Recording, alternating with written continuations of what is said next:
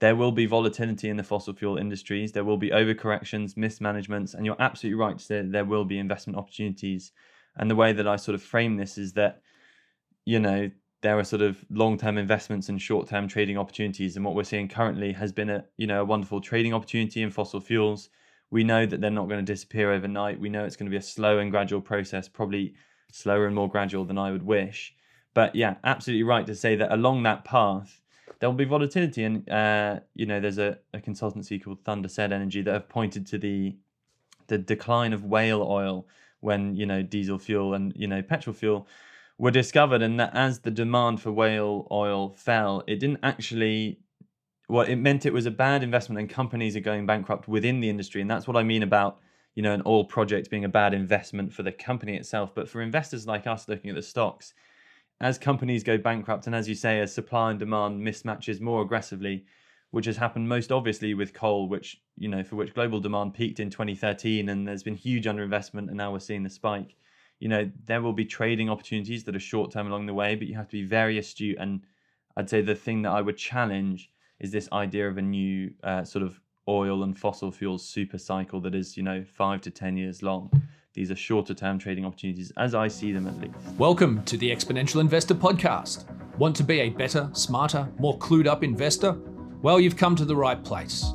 We cover the breakthrough investment ideas you don't hear about in the mainstream to keep you on top of the megatrends and opportunities reshaping our world. Hello and welcome to the Exponential Investor Podcast. Sam Volkering, your usual host, is away this week, but I'm very lucky to be joined by Nick Hubble, or Nikolai Hubble, whatever you prefer.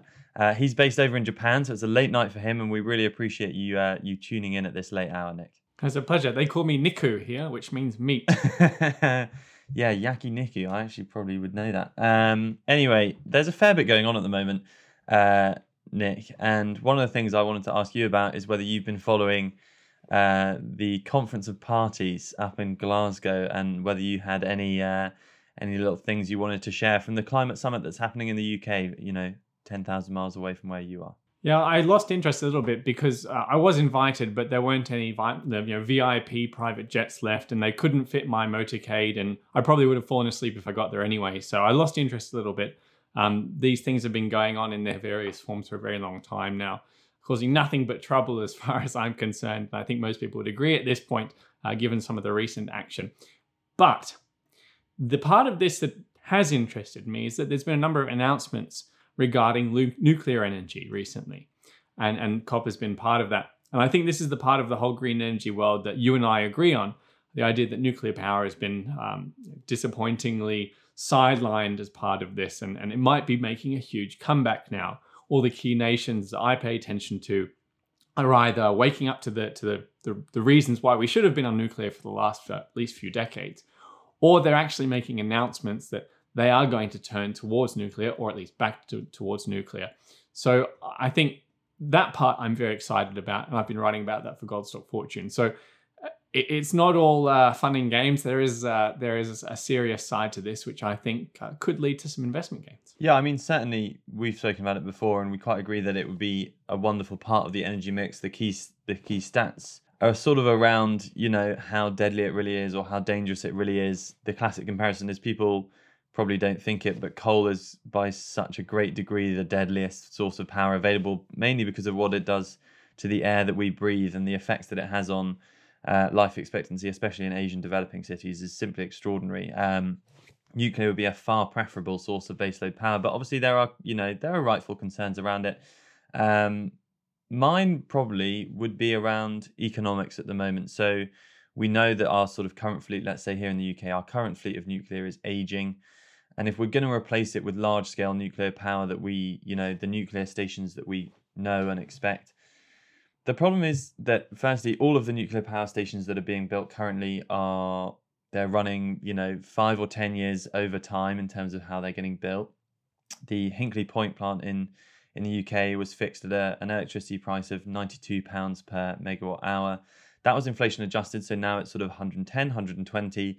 And at least before the gas crisis, the wholesale power of electricity was about 50. So already we're talking way higher. And the other effect that's coming over the next decade or two is that the costs of solar and wind are going to keep declining.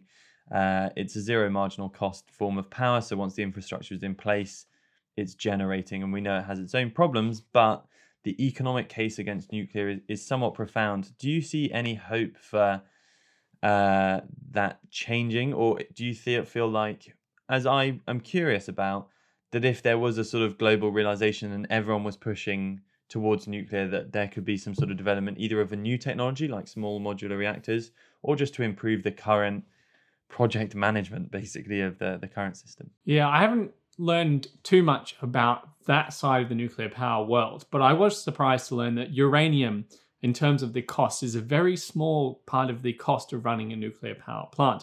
I think it's only about 10% of the cost, depending on how old the reactor is.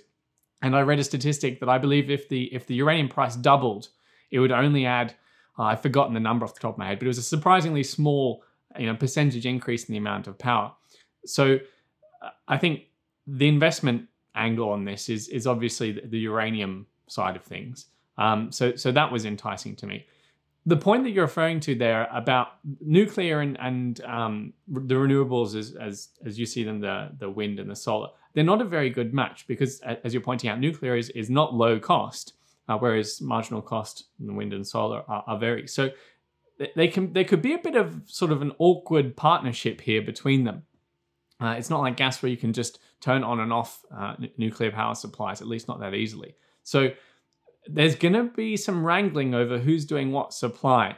And I think the nuclear side of things cannot go ahead without government support of the guaranteed price, which is one of the things you're referring to there with Hinkley Point, where if they're going to be the baseload of the power grid, then they're going to need to be profitable.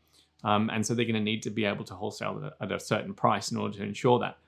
The key part of the cost as well of running nuclear power is this safety issue and the infrastructure and so on. That's also controlled by the government. So to me, if governments are twisting on nuclear power, then I think that is a huge factor in the various sort of bottlenecks and problems with nuclear power, the safety, the cost, whether they get their guaranteed, basically guaranteed profits almost.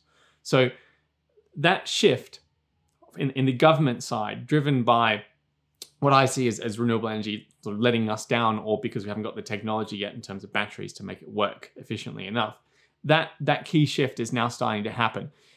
The disappointing part is that it should have happened about 10, 20 years ago, and environmentalism prevented that. And now you've got these we've got these coal power plants, these gas power plants that are being turned to when the wind doesn't blow and the sun doesn't shine. And so it feels like we've missed our opportunity. In terms of the investment angle, a missed opportunity like that and the desire to play catch up is a really good profitable situation for investors, because governments are going to have to play along with companies. Governments are going to have to approve uranium mines faster than they otherwise would if all of this had been rolled out in a careful way.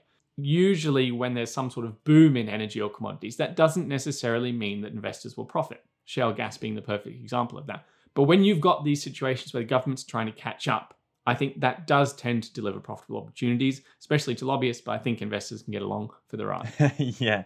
I mean, there are two things there. Firstly, I have kind of, maybe it's a failure on my part, but I have never quite been able to get my head around how environmentalists oppose nuclear so vociferously. And, I can understand to a small extent why it might not be your favorite thing, but to prefer, as they do in Germany, brown coal from Poland, I guess maybe it's just a case of now in the 2020s, we're more aware of what the real issues are. But the stats around the danger of nuclear compared to coal are negligible. Are you saying, so this is, a theme that's been running between us for a number of years, Nick, that there is a profitable opportunity here because regardless of the cost benefits of nuclear, it looks as though governments are pushing towards it. And so the asset that they're going to need in uranium is going to be in high demand, whether or not it's the correct solution for the energy transition. So you mentioned the problems of renewables.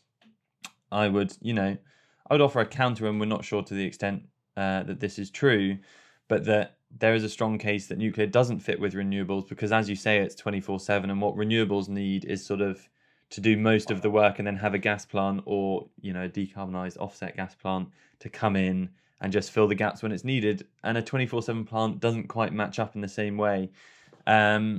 So it's hard for me to know exactly what the role of nuclear is going to be. I do believe in the concept of a mix, but what you're saying is the governments are creating the investment opportunity, rightly or wrongly. Well, logically, where do you think they should decide then? Should we go with a mix of renewables that are intermittent and we have battery technology, or just go with nuclear, which just solves the underlying problem? It just makes more sense to, if one solution needs another solution, why not go with the one that solves both, which is nuclear power? Well, because there's a cost issue there, and that what renewables are offering, at least in my mind, is an incredibly low-cost energy platform and also an entire new system. So the concept of baseload electricity is like, I don't know how to describe it, but when the Ford Model T came out and cars became more mainstream, they then built a lot of roads. And what's happening with renewables is you're creating this new system of power where it's not a centralized baseload form, it's a decentralized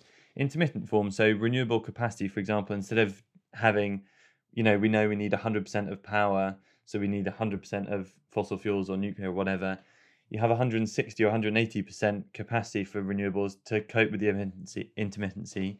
You then have batteries as well, and the developments of sort of grid management have showed that, Denmark's renewable power is over 50%. South Australia was 100% on almost every day in October recently, and the UK here is around 40% renewables already.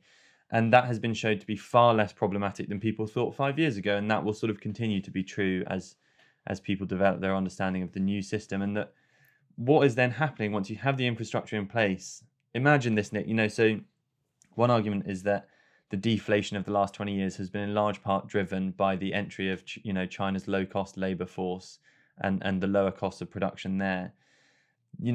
There's an argument around inflation that we might not see that after this crisis in the same way we did after 2008.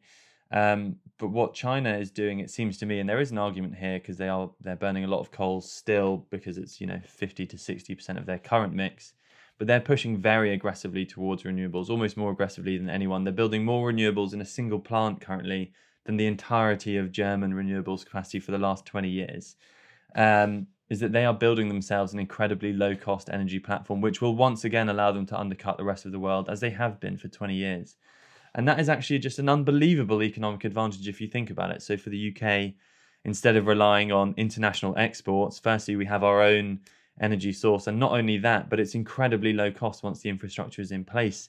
And so the cost of production must fall. Or suddenly there's just these whole new business models where, I said you'd have 180% renewables. On the day when it's all firing, you have 80% of spare electricity.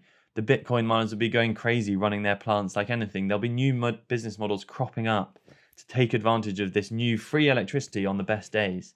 And hydrogen is one example where, you can take the excess electricity, turn it into something valuable. But there will be others, I'm absolutely sure of it. Once people see the opportunities of zero marginal cost power, people will come in to take advantage of that low cost energy.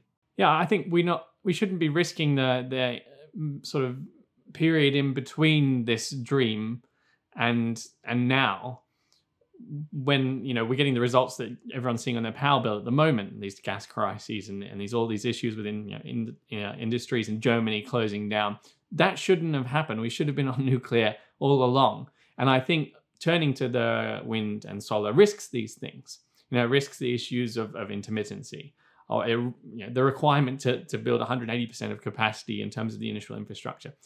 To me, we should have gone with what was green and proven and safe, and I think reasonable cost, which is this nuclear world.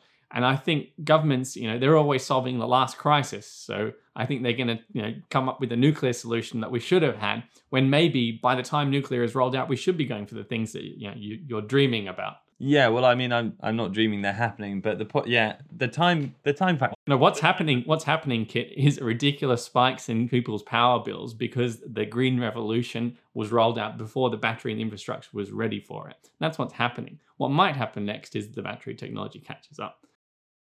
I fundamentally disagree. I'd say what's happening.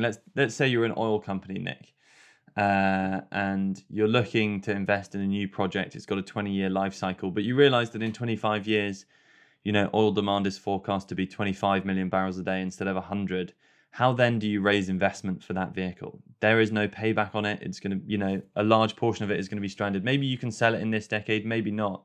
when people talk about governments forcing, the ESG movement and governments mean there's no investment in oil. There's less investment in oil because they can see the future just as clearly as the rest of us, and there's not going to be demand for their product for 25 years. So why would you invest in an asset that is going to produce for that long? So what's happening is not that we're forcing an energy crisis upon people. It's not the green revolution. It's not solar and wind. To an extent, there has been a mismanagement of the transition. There's not enough storage, as you correctly point out. Some things have gone too quickly, or there's not been, the gas storage in the UK, I think, fell from 20% of annual demand to 5%. So it's been a mismanaged transition. And we would have argued against those things as they were happening. But the point is not that, we're forcing these fossil fuel crises on these with our new renewable energies. The point is that the businesses involved can see that there is no payback on their future investments. And so they're not doing it. And that's why you're seeing, the volatility that we're having in coal prices, gas prices, and oil prices as well. That is a signal of peaking and decline. I don't think it is. And I think they would follow a huge amount of investment in those industries. And I think that would be profitable. Tobacco being that famous example of what's generated outsized returns for investors, the industry that's most vilified by the government. I think there'd be a similar sort of situation. And the forecast demand, and then you've also got to consider the forecast supply. So if it's undershooting the demand, then there is going to be a profitable situation there. And these things can overcorrect, as you're saying. And what we've had over the last few months is an overcorrection where the renewable transition got ahead of itself, and all of a sudden there wasn't enough gas anymore.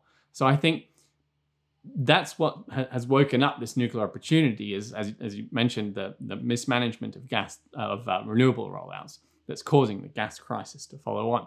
So I think people's perceptions of what sort of solutions are actually viable has shifted right now. If that ends up undermining something that's viable, that's really bad. But like as I always think governments always mismanage these things. As soon as you have the government involved, it's going to be mismanaged and there's going to be some sort of disaster. And this is just the latest example of that. Yeah, I mean, a key point I would make is now that this is very much a private sector rollout. So if you look at the gas companies or the utility companies, what they've been doing over the last decade, they're shifting from gas to renewables because they can see which way things are going. But in terms of the mismanagement, I would say the mismanagement has been not building enough renewables to compensate for the failing of the fossil fuel industry that is being crushed under its own weight and under its own future. So their own underinvestment is causing this. We need to build out the renewables as quickly as possible to compensate for the falling investment in solar and wind. But you're absolutely right. And I have been saying this as well. I know it sort of sounds contrary, but that there will be volatility in the fossil fuel industries. There will be overcorrections, mismanagements, and you're absolutely right to say there will be investment opportunities. And the way that I sort of frame this is that, there are sort of long-term investments and short-term trading opportunities. And what we're seeing currently has been a wonderful trading opportunity in fossil fuels. We know that they're not going to disappear overnight. We know it's going to be a slow and gradual process, probably slower and more gradual than I would wish. But yeah, absolutely right to say that along that path, there'll be volatility. And, there's a consultancy called Thunder Said Energy that have pointed to the decline of whale oil when, diesel fuel and, petrol fuel were discovered. And that as the demand for whale oil fell, it didn't actually, it meant it was a bad investment and companies are going bankrupt within the industry. And that's what I mean about, an oil project being a bad investment for the company itself. But for investors like us looking at the stocks, as companies go bankrupt, and as you say, as supply and demand mismatches more aggressively, which has happened most obviously with coal, which, for which global demand peaked in 2013, and there's been huge underinvestment, and now we're seeing the spike. There will be trading opportunities that are short-term along the way, but you have to be very astute. And I'd say the thing that I would challenge is this idea of a new sort of oil and fossil fuels super cycle that is, 5 to 10 years long. These are shorter-term trading opportunities, as I see them at least. Yeah, I think I would take I have personally taken the opposite side of that bet. But I'm more curious about how you say that this is a private sector phenomenon and it's not governments pushing out fossil fuels. Because my understanding is that things like the carbon price and the subsidies and all of the regulatory side of things is having a very big impact. So for example, the Dutch government, they refused to cancel the running down of the Groningen gas field, despite the gas crisis. Or, the carbon credit markets, for example, in Europe have had a big impact. So I think the government intervention is having a huge impact on the investment in the private sector for oil and coal and things like that. And I think that intervention is behind a lot of this crisis that you're seeing in gas and coal and other dirtier forms of energy that have failed to fill the gap of renewables when there's this intermittency issue. So they are playing a role, and you're right, carbon credits are a part of that policy direction. And also, the Paris Agreement in 2015, for example, when 195 world leaders get together and say, we are going to transition away from fossil fuels, we're going to get to net zero. And the things that you're seeing in Glasgow at COP26 at the moment, they send a powerful signal from governments to corporates and to financiers that this is the direction of travel. If you finance an oil project for 25 years, you might not get a return because this is the direction those are going.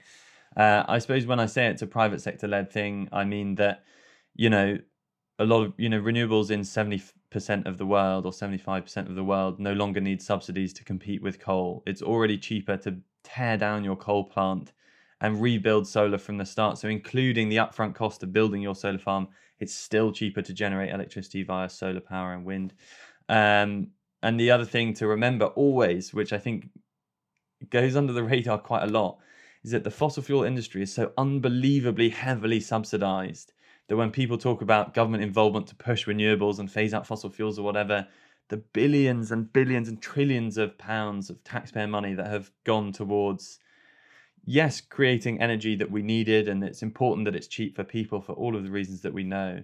But that money, instead of subsidizing fossil fuels, is simply being transitioned to a different form of energy. It's not like, poor old fossil fuels fighting it on their own while renewables get subsidies. It's actually the opposite is true, and that we know how much fossil fuels are getting subsidized in the North Sea. So I think actually currently companies are getting paid.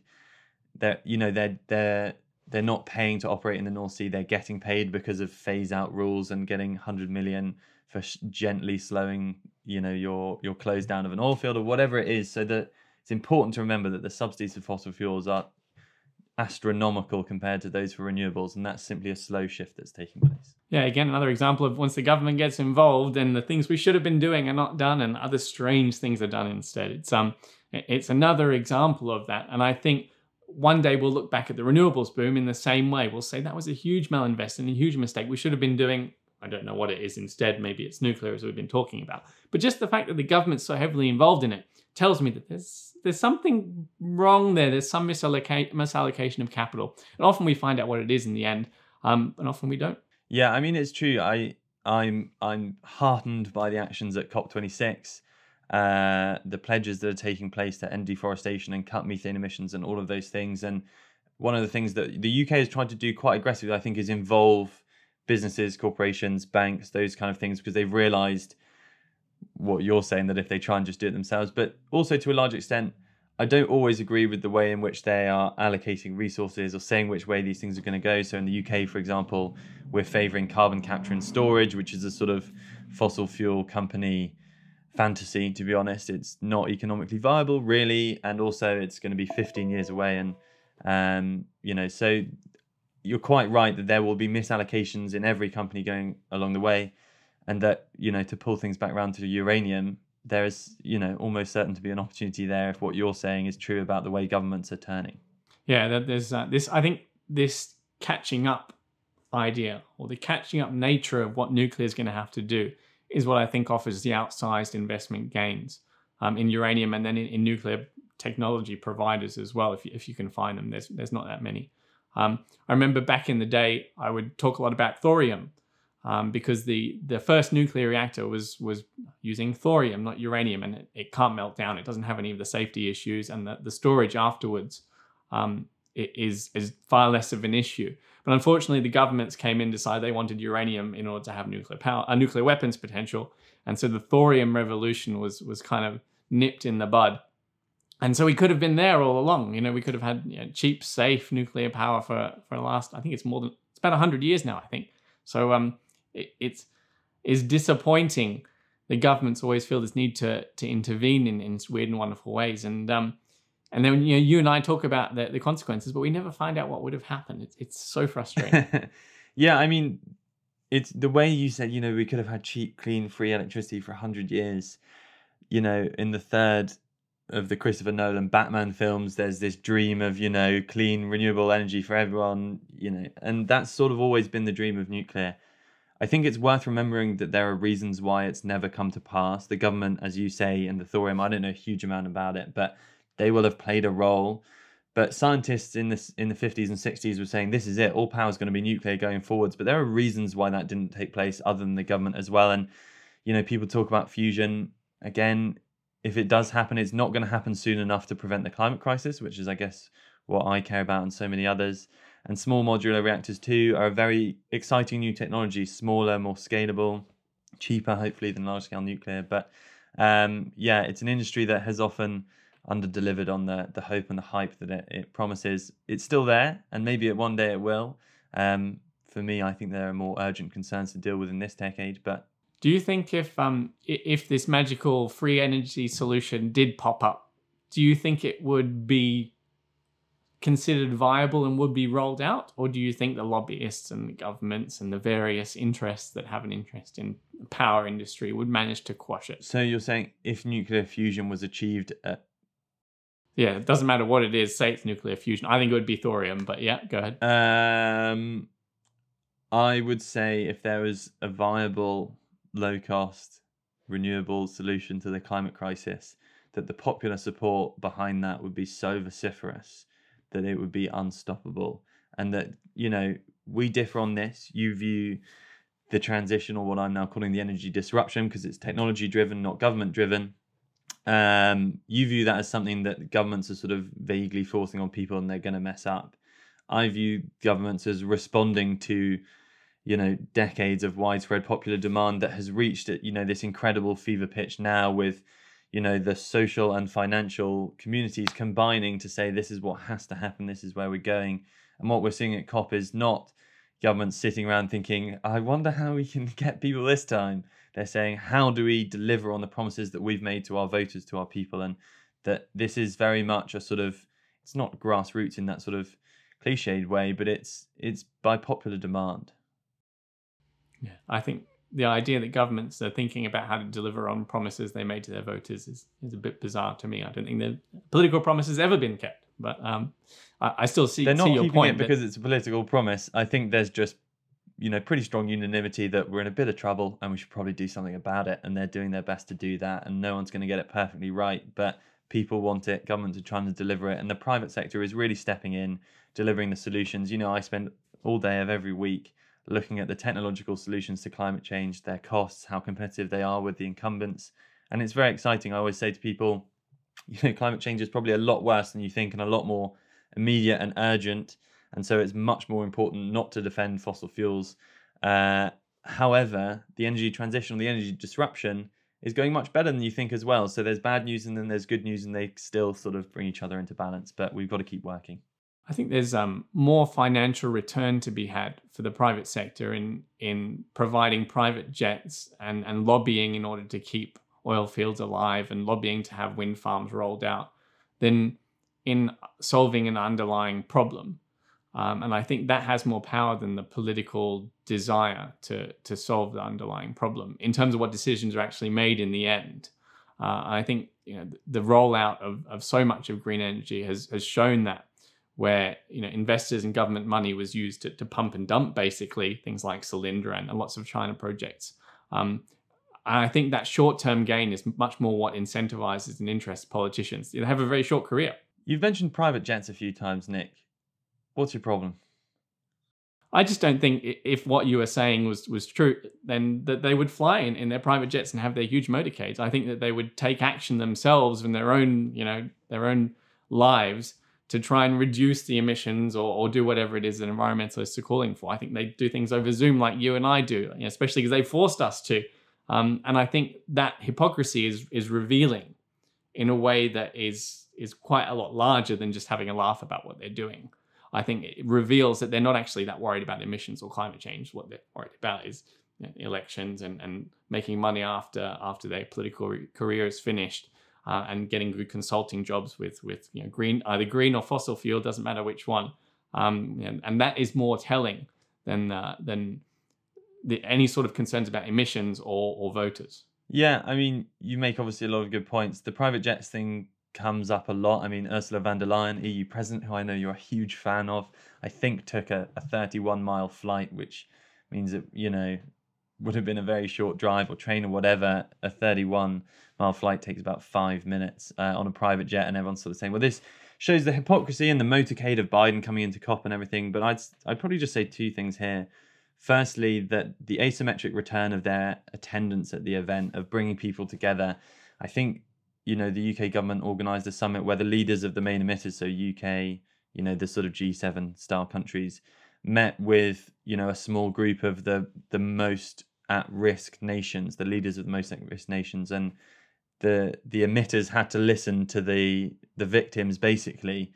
And it was deeply uncomfortable. And you sort of can create these powerful things by bringing people together, and the asymmetric return of what can be achieved by a conference like this relative to the emissions of a single private jet or a single motorcade or whatever is worth bearing in mind. And that the use of private jets and motorcades, what it reveals is the inability of the current system to adapt, even for people who really want to. So if there were available solutions, they would take them. But the necessities of the job and the realities of the current world that we live in show that it's really hard to get away from fossil fuels, even if you want to. And that's what we need to try and change. But don't you think they should change that first? Or first of all, don't you think that people should stay awake when they attend these events? Bringing together people is a good idea. But secondly, they should be changing their motorcades and their flights before they tell other people, or they force other people, what to do in terms of their policies. Okay, well, I agree only in the extent that they should advocate for changing the solutions that are necessary. So if they,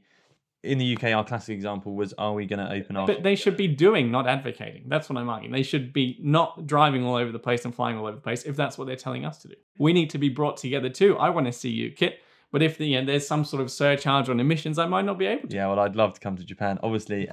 All I'd say is, if they were telling people that they had to use a zero carbon form of flight and they weren't doing that themselves, I would agree with what you say. That doesn't currently exist. It does. We're doing it now. Yeah, okay. Well, that's obviously a good point. But what I'm saying is that the power of bringing people together into the same room for an event like this delivers an asymmetric return to global carbon emissions relative to a single flight would be the argument. And I think that would be theirs. You're right that there's hypocrisy involved in a lot of what these people do. I personally am of the belief that what's being achieved at COP today in terms of the pledges and the groups that are being formed is very powerful, more powerful than the emissions from the flights. It would be brilliant if they could find better ways to do it, and I think as time goes on they will, but it shows the limits of the current system more than the hypocrisy of those involved, I would say. Yeah, well, we'll see whether those alternative ways of doing things emerge. That would obviously be good. I think, again, you and I can agree on that. The question is how we get there and what happens in the meantime. Indeed. Well, anyway, Nick, as always, it's enlightening and a delight to talk to you. Thanks for tuning in so late and for bringing, as always, your best form. It's great to be challenged and great for everyone, I think, to hear both sides of the argument. So, yeah, really appreciate you coming on and thanks so much for your time. Yeah, we should mention that we're actually good friends and that we're doing this to wind each other up and be entertaining as much as anything. Yeah, people have probably seen the rage etched onto my face while you're talking. I think hopefully that can sort of be, we'll just focus on you while you're talking. Yeah, we're lucky to work in an industry where we can say our opinions and our views, and we're around people who we disagree with all the time, so we're quite used to it. Well, as you said halfway through the call, you've taken your side of your bet, and I've probably taken mine. Although it's worth saying again that ever since coronavirus, it's been a long time advocating, for oil and gas assets, because they were offering at a period of time 20 to 30% dividends and oil prices were crazy. I would say that a lot of that has now balanced out, and I've developed a personal discomfort with profiting from those. But in investment, there's always two sides of a story and there's always two sides to take. So we'll see how our bet plays out over time, I think, Nick. Yeah, so far I think things are going well for me. Since I was on with you and James a while ago, there was a mention of a coal stock, and it was just before the coal stock soared. So I'm sitting pretty so far, but I like what you say that it's a short-term trade, not a long-term investment. I have to think about that one. Yeah, well, I'd say you're going pretty well this year. If we restart the chart in 2019, I'd back us. And That's right. I'll see you in 2050. Well, anyway, Yeah, Nick, exactly. plenty of ways to make money. As you say, this is the brilliance of Southbank, is that have editors with different views and you have both sides of every coin. And as always, a huge pleasure to talk to you. To everyone who's watched and listened, I hope you enjoyed having Nick on as a special guest this week. And we'll be back with me and Sam, as usual, next Friday for you on the Exponential Investor Podcast. Thanks very much for watching, and bye for now.